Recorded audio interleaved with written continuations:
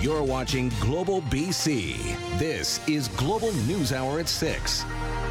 Good evening and thanks for joining us. Sophie is off tonight. We begin with that disturbing discovery at a Richmond townhouse where the bodies of a woman and teenage girl were found. Our Rumina Dea is live near the scene, still behind police tape. Rumina, what a shock to the neighborhood. What are residents saying? Chris, iHit has confirmed the bodies of a 14-year-old girl and 43-year-old woman were found inside the townhouse behind me. Investigators have been doing 3D scans of the properties. They've been inside the unit, taking photos and gathering evidence. Here's what we know. Richmond RCMP first got the call about a dead woman inside the home on Family Day. Upon arrival, officers found 2 bodies. iHit says the are related. We don't know how they died or why. No names have been released. iHit will only say they believe this is an isolated incident with no outstanding suspects. We spoke to multiple concerned residents who are trying to make sense of what happened. This is what one neighbor told us. This place has been rented out as an Airbnb and there's been a lot of people rotating. And we're just worried, like I'm personally worried that this is like some kind of criminal activity being organized in the area, and it's just worrisome. It sounds like it's been quiet here for the last few months. We spoke to another neighbor who told us an Asian family with 2 young daughters resided here. She used to hear piano through the window, but it's been some time since she's had contact with the family. Back to you. All right, thanks, Rumina. That's Rumina Dea reporting in Richmond. Well, this weekend's announcement of a possible municipal tax hike of more than 17% on property taxes has reignited the war of words on the future of policing in Surrey and raised more questions about the true cost. As Catherine Urquhart reports, the final decision rests with the provincial government, which is being criticized for how long this process is taking. Will he fix the mess? In the BC legislature Tuesday, a heated exchange about policing in Surrey. This is a total mess. And the people that are going to have to pay for this government's incompetence and delays are the people of Surrey. The council made a decision that they want to go back. In order to do that, they have to put in place a proper plan that ensures safe and effective policing. Honourable Speaker, they submitted an initial proposal. It was lacking. On Saturday, Surrey Mayor Brenda Locke announced a draft budget that includes a 17.5% property tax increase, saying 9.5% of that will cover policing if Surrey Police Service folds and the RCMP remain. It is certainly not a budget that I am happy to deliver, but it is a budget that we have to deliver. Surrey's proposed tax hike comes amid inflation pressures. When governments need to raise revenue, increasing taxes, well, that's the easy way out. And we want better from our politicians at the City of Surrey. Outside the legislature, the Solicitor General noted the City of Surrey only submitted all required information last Thursday. The bottom line is this. This is not some exercise about, here's our plan, rubber stamp it, and check off a few boxes. Farnworth says he hopes to make a decision within weeks, not months. Catherine Urquhart, Global News. Minister Farnworth does sometimes have his emotions on his sleeve. Keith Baldry joins us live with more on this. Keith, if you listen closely to the debate in the legislature today, were there hints at which way this thing could go? Yeah, well, again, it's like tea leaf reading, Chris. It really is a bit of a puzzle. But today in the House, in answer to questions from the Liberals, Mike Farnworth talked about a scenario that he finds unacceptable, and it applies to Surrey RCMP. He says he cannot take RCMP members and move them around Metro Vancouver, take them away from one division, one municipality, and put them into Surrey. First time he singled out the Surrey RCMP situation as a potential problem when it comes to human resources. Here's the Minister in the House today.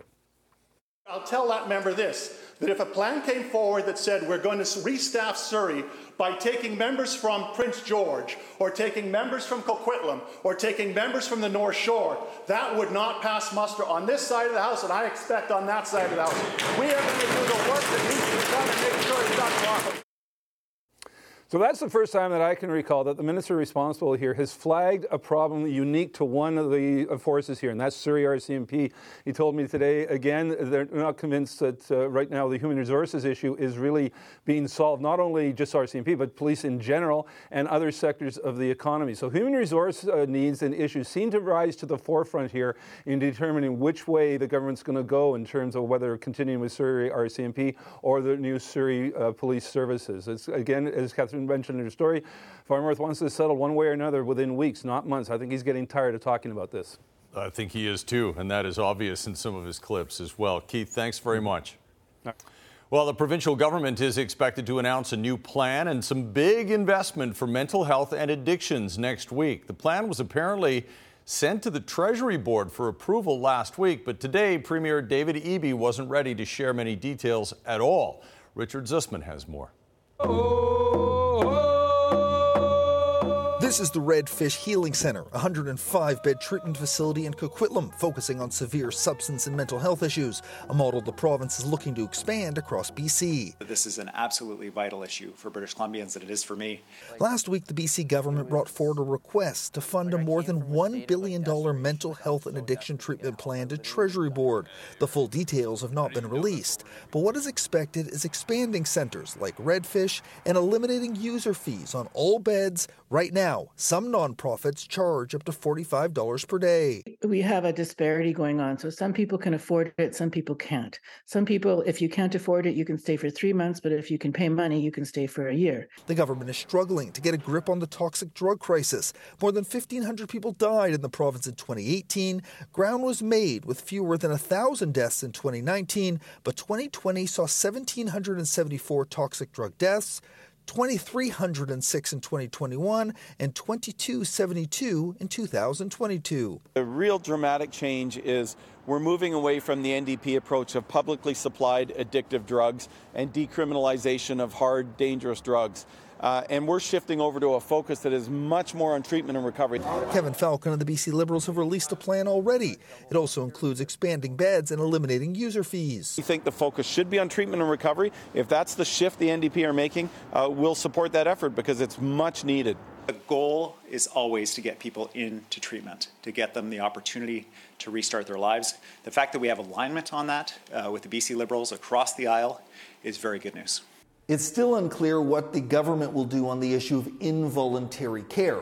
In the BC Liberal plan, Kevin Falcon says they will use involuntary care in the most extreme situations where individuals are a danger to themselves and the community. It's certainly a case in mental health and addiction care, like social workers and addictions counselors. So you see a couple of key responses from our government. First, around the health human resources strategy. More specifics on the plan, including how to staff it, are expected following next week's budget. Richard Zussman, Global News, Victoria. The cost of replacing broken windows and dealing with other crime and disorder is adding up for BC businesses. A group representing 70 business improvement associations across the province is asking the government to create a fund to help them recover from vandalism and property crime before they're forced out of their communities. Imad Agahi reports. These are all your awards? Yeah. This is first place BCB Honey from international honey competition. Iman Tabari is a physician who has invested years of his life and hundreds of thousands of his own money to master the art of making some of the best honey in the world. We put BC honey into map. But soon he may be forced to take his talents and success elsewhere because of the challenges he has faced after opening a storefront in downtown Vancouver. We are dealing with unsafe city, and I really feel bad because you are thinking here should be safe. Twice he's been broken into. The second time, the insurance deductible came up to $2,500. Frustrated. Honestly, we are going to close business because of this. We cannot afford to all the time. Break-ins and smashed windows are happening constantly in Vancouver. It appears no part of the city is immune to vandalism and crime. While Terry Smith with the Business Improvement Areas of British Columbia says the issue extends all across the province. It's in communities in Victoria, Kamloops, Prince George, Kelowna, parts of the Fraser Valley. In a recent survey, BIA-BC asked 500 businesses throughout the province how long they can continue to operate under current conditions when it comes to vandalism and street crime. 17% said only 1 year. 22% said 2 years. And we're really looking at an opportunity for our provincial government to introduce a separate envelope of funding that would address the rampant vandalism and property crime that we're experiencing across BC in our communities. BIA-BC has written to the Premier and Finance Minister urging them to create this fund. This as local business continues to struggle through a public safety crisis short of tangible solutions. You're ready to give up on Vancouver. Really. You are. Because honestly, I was just thinking about moving from here. It's too much. Emad Agahi, Global News. And the numbers show vandalism is on the rise in downtown Vancouver. Stats from the Vancouver Police show there were just over 1,600 reports in 2021 and just over 1,800 in 2022. That's a 13% increase. The numbers reported are for mischief over and under $5,000. No criminal charges are being laid in connection with a report of repeated mischief at a home in North Vancouver. A homeowner reported racist remarks spray painted on her garage door at the end of January. She believed the suspects were youth from the same neighborhood. Investigators identified 3 suspects and say they've now taken responsibility for their actions. RCMP say the youths and their families are receiving help through restorative justice initiatives rather than being charged with a crime. Have admitted to their guilt, and that's what we like to see. And this is the perfect example of a case where we refer to the Restorative Justice Society. It prevents them from going through the criminal justice system that could potentially have a negative effect on them, on their future and down the road. The North Shore Restorative Justice Society is a nonprofit charitable organization that addresses the impact of crime and conflict by working through the needs of the victims, offenders, and the wider community. All right, now to a special weather statement. You probably already feel the cold, and snow is expected in some areas. Meteorologist Yvonne Schell is in for Christy Gordon tonight with the details. Yvonne, this affects the island first, does it? Yeah, we're watching this cold Arctic air that's entrenched right across the province, and it's moving in this evening with a frontal system as well. This Arctic air will stay and stick in the next coming days, but this is what we're anticipating, especially for the day tomorrow. Areas across the island, inland, eastern regions, including Victoria, could see anywhere between 2 and up to 10 centimeters of snowfall falling through the day, continuing towards the evening before it does start to taper off. We've also got a few other spots with the wind chill near the Jacolton at -40. A look ahead, though, for Metro Vancouver as we get in towards the weekend. A few areas could see upwards of 10 centimeters. I'll have more coming up very shortly. Chris? All right, we'll check in then. Thanks very much, Yvonne. Singer Julie Black catches people off guard with her rendition of our national anthem, and a Vancouver Island First Nation embarks on a difficult journey. Its investigation of the site of a former residential school and what it found underground. That's next on the News Hour. Electrifying education. BC students get a science sampler coming up. Plus, it's time to get the 4th child tattooed on the wrist.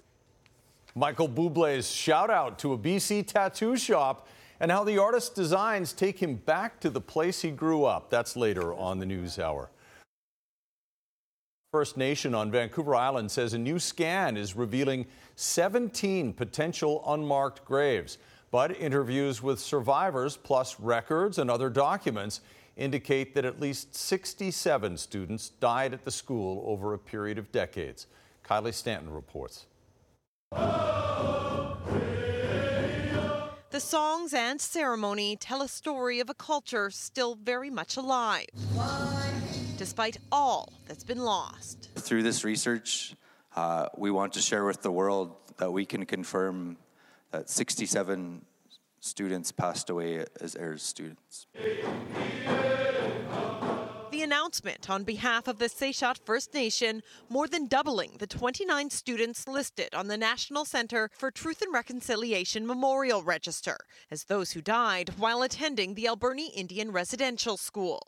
An additional 17 geophysical features representing suspected graves were also discovered as part of the scanning process. We always have at least two people looking at the data independently. You'll see here on the floor, there's a different amount of teddy bears on the floor. And that's because we don't know who those children are. And that's why they're resembled here today. And the work is just beginning. Of the 100 hectares of land identified as requiring investigation around the site, a little more than 10% has been scanned. Determining where to look has been largely guided by historical records and survivors willing to share their stories. Survivors have been speaking truth for decades, and there just hasn't been a safe space for that truth to be heard. The First Nation has identified at least 70 different nations that had children attend this school, spanning Vancouver Island, BC's coast, and into the interior. It plans to engage with all of them as the project progresses into the coming phases, which will include the removal of this building. We know that building is very difficult for many of you to see. And so we plan on tearing down that building down, and we're going to invite all of you back to come and be a part of that ceremony and tearing that building down. But today, it's about healing, with the hope of slowly filling the gaps with the truth, providing answers for the survivors, their families, and all future generations. This is just the first phase, and there's still so much more to do. Kylie Stanton, Global News, Port Alberni. And we understand stories like this can be triggering for some viewers. We want you to know there is help available for residential school survivors and their families. The crisis line number is on your screen. It's available 24 hours a day, 7 days a week. 1-800-721-0066. Well, Toronto singer Julie Black is explaining why she made a slight but controversial change to Canada's national anthem this past weekend. Our home on a native land. Black performed the anthem during the NBA All-Star Weekend in Salt Lake City. She sang "Our Home on Native Land" rather than "Our Home and Native Land." And today on Global News Morning, Black says she wanted to use her platform to make sure all of Canada was represented. I have quite a few friends who are Indigenous, and I knew that this was an opportunity to be an ally. And actually, I often say allyship is an action, and so I recognize that this is the truth. I sang the truth. We are on Indigenous land. Even the word native is questionable, but we're not going to botch the whole anthem. And I knew that that one word, I felt in my heart that the one word would be appropriate enough and respectful enough for everyone to take note, and faithfully Canada have my back. And so it looks like we're doing all right. Black says she's received an overwhelming response to her decision to change the lyric, and most of it has been positive. Just ahead on the News Hour, a career canceled. I lost all my confidence. Why the one-time Mountie was forced to give up his dream job. And it's not acceptable for us to have to put up with this. Why Merritt's mayor is losing patience with the healthcare system, and patients are losing a place they should be able to count on, at least temporarily. Finally clear to stall eastbound at the west end of the Port Mann Bridge, and it's starting to recover now along Highway 1 through Coquitlam. Renew your ICBC auto plan online with BC's most trusted insurance brand. Just select BCAA as your preferred broker. Learn more at bcaa.com/car. I'm Trish Jewison in the Global Traffic Center. A driver is dead after crashing into the back of a semi-trailer truck on Highway 99 in Richmond. It happened just before 9 a.m. between Blundell Road and Steveston Highway. The semi had slowed down and the smaller flat deck truck slammed into the back of it. The southbound right lane reopened only a short time ago, but there are still major delays. BC Highway Patrol is now investigating, but criminality is not believed to be a contributing factor. A former RCMP officer says his case is an example of Canada's two-tiered justice system. Constable Paul Mittelstadt was involved in an incident with an in-custody prisoner back in July 2020. He ended up being charged with assault. But as Aaron MacArthur reports, while Mittelstadt has now been acquitted, he says the judge's ruling shows Crown should never have approved the charge against him. Paul Mittelstadt took the long way around to becoming a Mountie, joining at the age of 47. He was forced into retirement just a few years later after being accused of assaulting a prisoner. I lost all my confidence in my ability to know exactly where my legal standing was. In July 2020, Mittelstadt escorted a prisoner to Saanich Peninsula Hospital to receive treatment. According to the retired officer, the prisoner's behavior became increasingly erratic and violent during the ER stop, and he ended up spitting in Mittelstadt's face. At that point, I took him in a controlled fashion to the ground from his chair with his handcuffs and his cuffed in the front. Instead of charges coming against the prisoner, Jesse Carlson, Mittelstadt was stunned to learn he was the subject of an assault investigation. The complainant, who died recently, was uninjured in the takedown, save a small abrasion. The Crown's case based on a phone interview with the man. The judge declined to admit that evidence and in a short reason for judgment said, "We have heard the Crown's case and there is insufficient evidence to find you guilty of the charge." Pompeo in April of 2016. Lawyer Ravi Hira says he has more than half a dozen cases just like this. Unruh in 2021. Of officers charged with assault for doing their jobs, using force as set out by national standards. He says the Crown Prosecution Service too often takes marginal cases against officers to court, and the process needs to be reviewed. Police officers are integral to the rule of law, and they shouldn't be treated in a manner inconsistent with the way the Crown treats the public. Attorney General Nikki Sharma says the independence of the charge approval process is crucial. Well, I do know it's very important that politics stays out of the individual decisions of the prosecution service. Mittelstadt says his sense of what the RCMP stands for shifted during this experience, his dream shattered by what he calls a baseless accusation. Aaron MacArthur, Global News. Coming up, innovation takes flight at YVR. It's about investing in people. The new partnership that has BCIT students helping improve your airport experience. And what the January inflation situation tells us about the future of interest rate hikes. Coming up.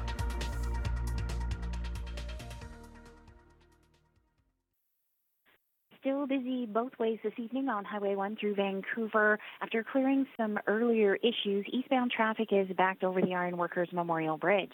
Through Kermac Cares for Kids, expert repair for your vehicle helps provide expert care for kids. When you choose Kermac, you choose to support BC Children's Hospital. Kermac Cares for Kids. I'm Trish Jewison in the Global Traffic Center. Consumers got a little bit of a break in January as Canada's inflation rate slowed to 5.9%. That's lower than economists were expecting.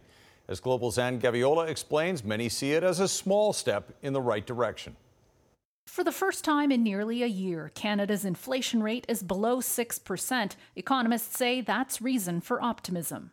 What we're going for is a meaningful slowdown in the rate of increase. Sticker shock isn't as bad as it was in 2022, but the cost of some goods and services are still rising. Prices at the pumps in January up 5%. Food prices remain stubbornly high too, up nearly 11.5%.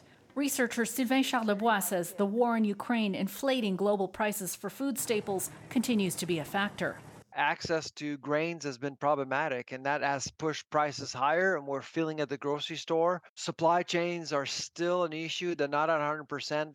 So are drought conditions from regions south of the border that grow fresh produce that we import. According to Statistics Canada, the cost of fresh or frozen chicken rose 9% annually, mostly because of avian flu outbreaks, lingering supply chain issues, and strong seasonal demand.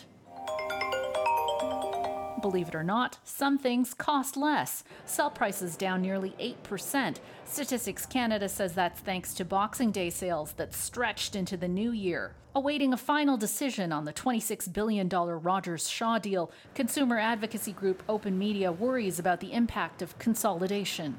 We still have some concern about whether that's going to lead to higher prices for wireless customers.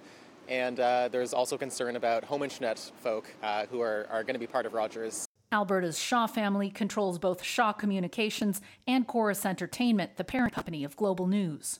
Mortgage interest costs continue to fuel inflation too, up more than 24%, a byproduct of the Bank of Canada's attempt to bring inflation closer to its 2% target. It is a scenario most experts don't see happening until later this year or next, possibly along with a recession. Most Bay Street economists expect a conditional pause at the Bank of Canada's next interest rate announcement on March 8th. A break on borrowing costs would bring much-needed financial relief to many households across the country, just as the pace of inflation is expected to moderate too. Anne Gaviola, Global News, Toronto.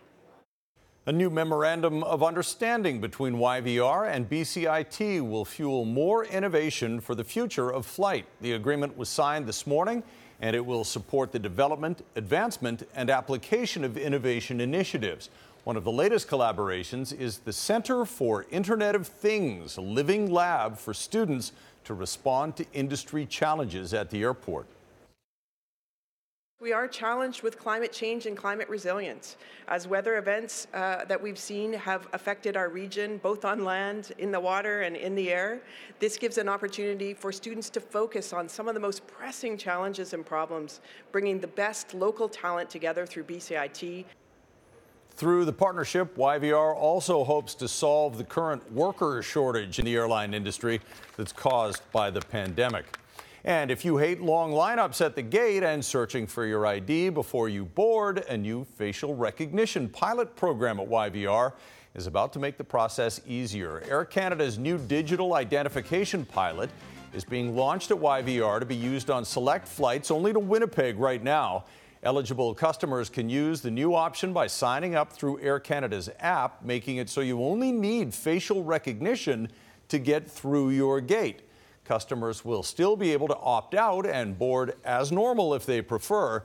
It's the first airline in Canada approved to offer a facial recognition option to confirm identification. The emergency room in Merritt is closed until tomorrow for the third time this month. The 24-hour closure has residents and the mayor of Merritt demanding answers from the government and Interior Health. As Travis Prasad reports, they want a solution before it happens again. The 24-hour closure started at 8 a.m. Tuesday. Interior Health says an unexpected physician vacancy led to the third abrupt ER shutdown at Nicola Valley Hospital this month. This is becoming way too common, way too accepted. It comes after a 13-and-a-half-hour overnight closure on Saturday that the health authority blamed on a shortage of nurses. The ER serves more than 7,000 residents of Merritt and the surrounding communities.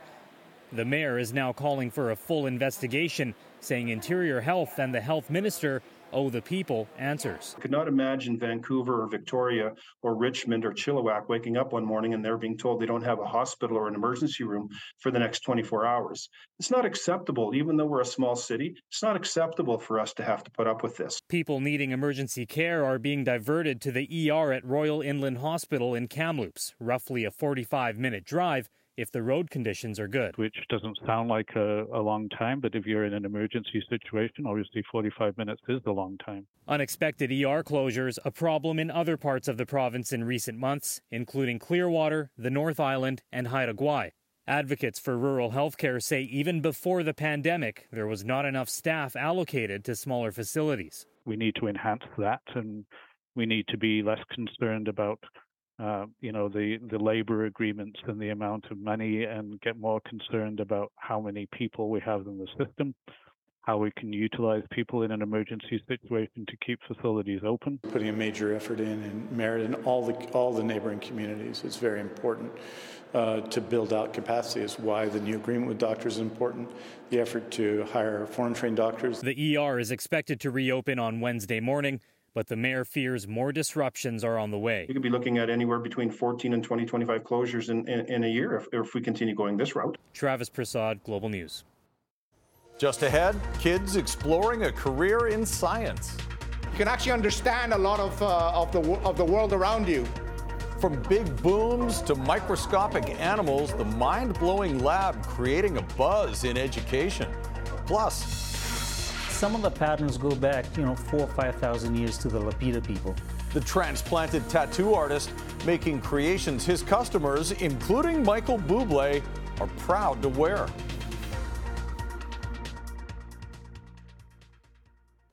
All right, Yvonne joins us now with another look at weather. We went from beautiful sunshine this afternoon to a pounding hailstorm up here in Burnaby. Yeah, depending on where you were, locally we did see some hail. Take a listen to some of the visuals that were sent in from earlier this afternoon.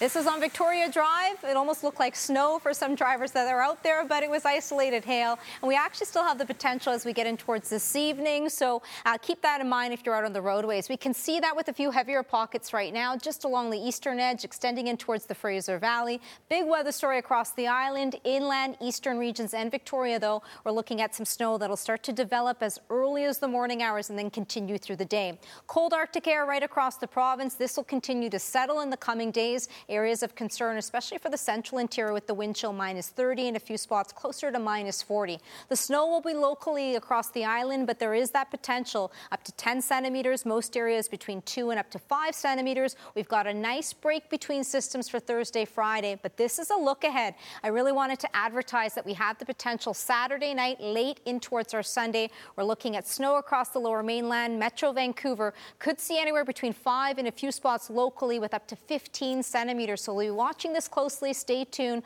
But a look ahead towards the weekend, especially for Sunday morning if you're making plans, is when we're looking at accumulating snowfall.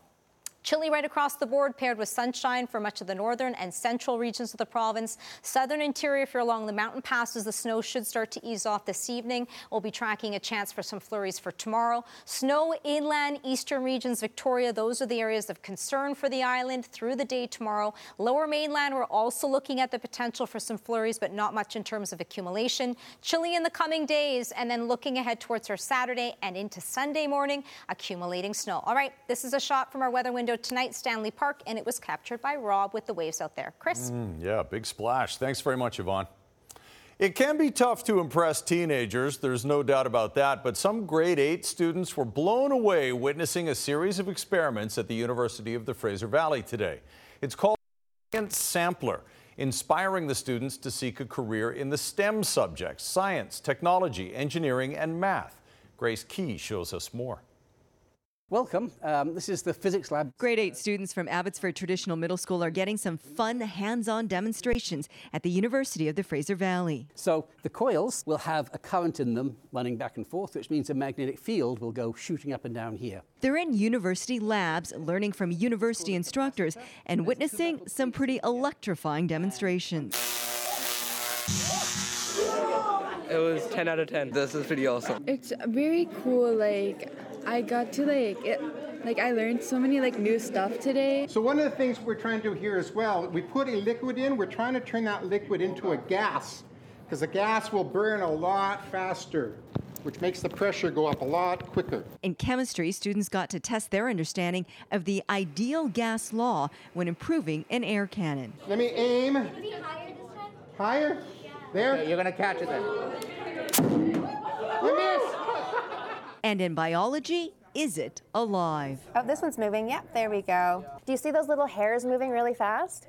It's making a vortex and sucking food into its mouth. They're tiny, tiny animals. Very cool. Students took a closer look at bioluminescent bacteria, insects, fungi, and plants. What is it? It's called a sensitive plant. They don't like being touched. As soon as you touch them, they kind of retreat. Any thought on why they would do that? Why they close up? It is totally defense. It's the first time the middle school has partnered with the university for the Science Sampler. The idea is to introduce students to STEM subjects through fun, hands-on demonstrations. It's amazing. I mean, that's because it's about really engaging these kids, and if they can find something that excites them and discover something new and just have fun with the day. That's really what we're hoping for. It was a day that ignited their curiosity and maybe even opened a new world for future scientists. Grace Key, Global News. What an opportunity for those kids. All right, and a great opportunity for us to learn about what's coming up in sports. Here's Squire. Well, we'll talk about the Canucks who are in Nashville. And the Whitecaps start the regular season at home this Saturday against Real Salt Lake. And Vanni Sartini is more optimistic than usual. This is by far the strongest team that we ever had, at least in the 5 years that I've been here. And there is new striker Sergio Cordova, who adds to the optimism to get in as a sub against his old team, which is Salt Lake. Exciting. All right, thanks, Squire. Also coming up, tattoo stories. A proud Polynesian artist keeping his cultural connections alive through ink.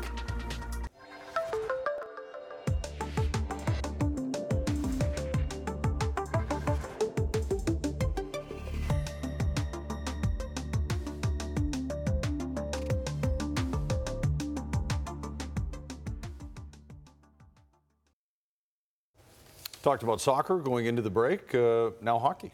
We'll start with hockey. Then we'll get to soccer. It looks like Luke Schenn has played his final game for the Vancouver Canucks. He was actually sent home from Nashville today to await a trade. Vancouver feels it's close to a deal for Schenn, and they don't want Luke Schenn to get hurt in the meantime. Plus, his wife is very close to having a child, so Luke Schenn wanted to wait for any trade at home with his family, which of course makes perfect sense. No word on which team is closest to getting Schenn from the Canucks, but a lot of playoff teams would like a guy who's a stay-at-home, big defenseman who has, of course, won a couple of Stanley Cups in his career.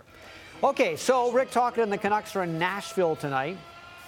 Predators are not in a playoff spot right now, but they're not bad enough to be in the Connor Bedard derby at the moment, so they still think they have a postseason chance, and they get the first goal. Cole Smith in a scramble. Colin Delia in the nets for Vancouver tonight. Actually, Thatcher Demko is on this road trip. He practiced today. They hope he'll be able to play very soon. Almost a lucky bounce for JT Miller, or an unlucky bounce for Nashville, as the case may be. UC Soros with the save there. Then Smith misses a chance for a second goal. Short-handed. Delia doesn't really have to make a save there, but he had to be in the right position. But he had to make a save there off Tanner Jeannot with the glove hand. Now Phil DiGiuseppe has a shorthanded chance, and he just misses. So it remains 1-0. Not too long after that chance was failed upon, Phil Tomasino would score a power play goal. And now it's 2-0 for the team in the Colonel Mustard uniforms. But Andrei Kuzmenko, on a nice pass here from Ethan Bear, sees Kuzmenko's wide open. It's a breakaway, and it's goal number 25 for Andrei Kuzmenko. And then there was a weird final minute where they each got a goal, so they go to the break with 20 minutes left, with Nashville leading 3-2. Now, I know we have seen this before, where the Vancouver Whitecaps have been full of optimism in February, only to have it disappear and destroyed by April because of a bad start. But this year, we can pretty much safely say that on paper, this may be the best Whitecaps roster in their Major League Soccer history. The off-season additions of Laborda, Takaoka, and Cordova filled areas that needed extra help. And with the Whitecaps starting the season Saturday against Real Salt Lake at BC Place Stadium, and with Champions League games starting next month, a bad start this year is not going to be tolerated. I think now the pressure is on me, but it's a good pressure to have. Yes, Vanni Sartini is likely the one who would pay for a bad start, but with newcomers like Sergio Cordova and key holdovers from last season, he should be able to avoid disaster. And it isn't just the roster that should provide Vancouver a brighter start. It's also how the Whitecaps prepared for this season as well. Another big focus of the entire off-season to have a very demanding, hard preseason. We had 8 games compared to the 4 games that we had last year. 8 games, 5 of them against MLS opponents. 2 international games. So that's what we try to do, to bring the intensity as high as we can in order to be ready for Saturday. The amount of games we had, everyone's coming into heading into Saturday with in the same shape and the same fitness level. So it's good that everyone's going to be ready whenever we're called upon.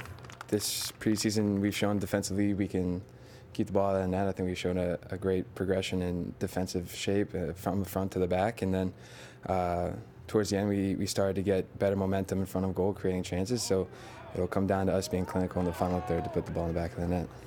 The Whitecaps are hoping to play a system where they get an extra guy on the attack, which allows someone like Cordova to stay more in the scoring areas in front of the net and not run around as much and help with the build-up. We analyzed last year, and we saw that we need to increase the number of chances that we have every game, at least by, I would say, 20%. So that's the idea. More very specific. They need 20% more in the way of chances. At the Scotties, BC's rink skipped by Clancy Grandy beat Nunavut 12-4 this morning. BC is 3-2. Second in Pool A. BC won't play again until tomorrow. Team Canada's in Pool A. They're at 6-0. Manitoba is tops in Pool B at 5-1. There you go. All right. Thanks very much, Squire. And still ahead, ink that makes you think maybe I should get a tattoo too. This is BC with Jay Durant is brought to you by JM Media. Visit jmmedia.ca.